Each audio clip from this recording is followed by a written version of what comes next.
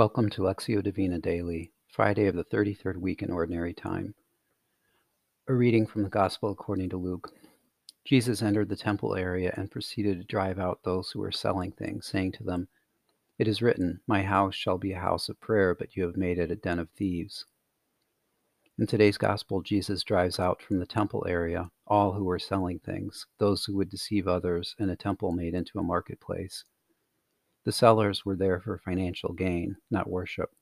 When Jesus drives out of the temple those who made it into a marketplace, he is acting on truth he has spoken. Jesus is just in his judgment. Today, how does Jesus purify sacred spaces by driving out what doesn't belong?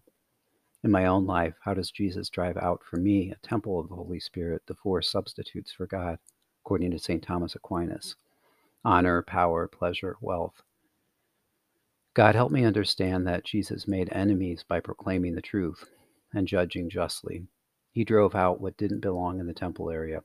Although the chief priests, the scribes, and the leaders tried to find a way to put him to death, they couldn't stop Jesus because people clung to the truths he was teaching them. Help me, Lord, learn wisdom from you to boldly proclaim the truth.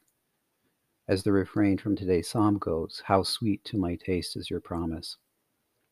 When I am overwhelmed with tasks today, Lord, drive out self-possessing anxiety and let me remember your will be done, not mine. Grant me the grace to remember to return to you who will drive out of me what doesn't belong. In the words of St. Paul, have no anxiety at all, but in everything by prayer and petition with thanksgiving, make your requests known to God. Then the peace of God that surpasses all understanding will guard your hearts and minds in Christ Jesus.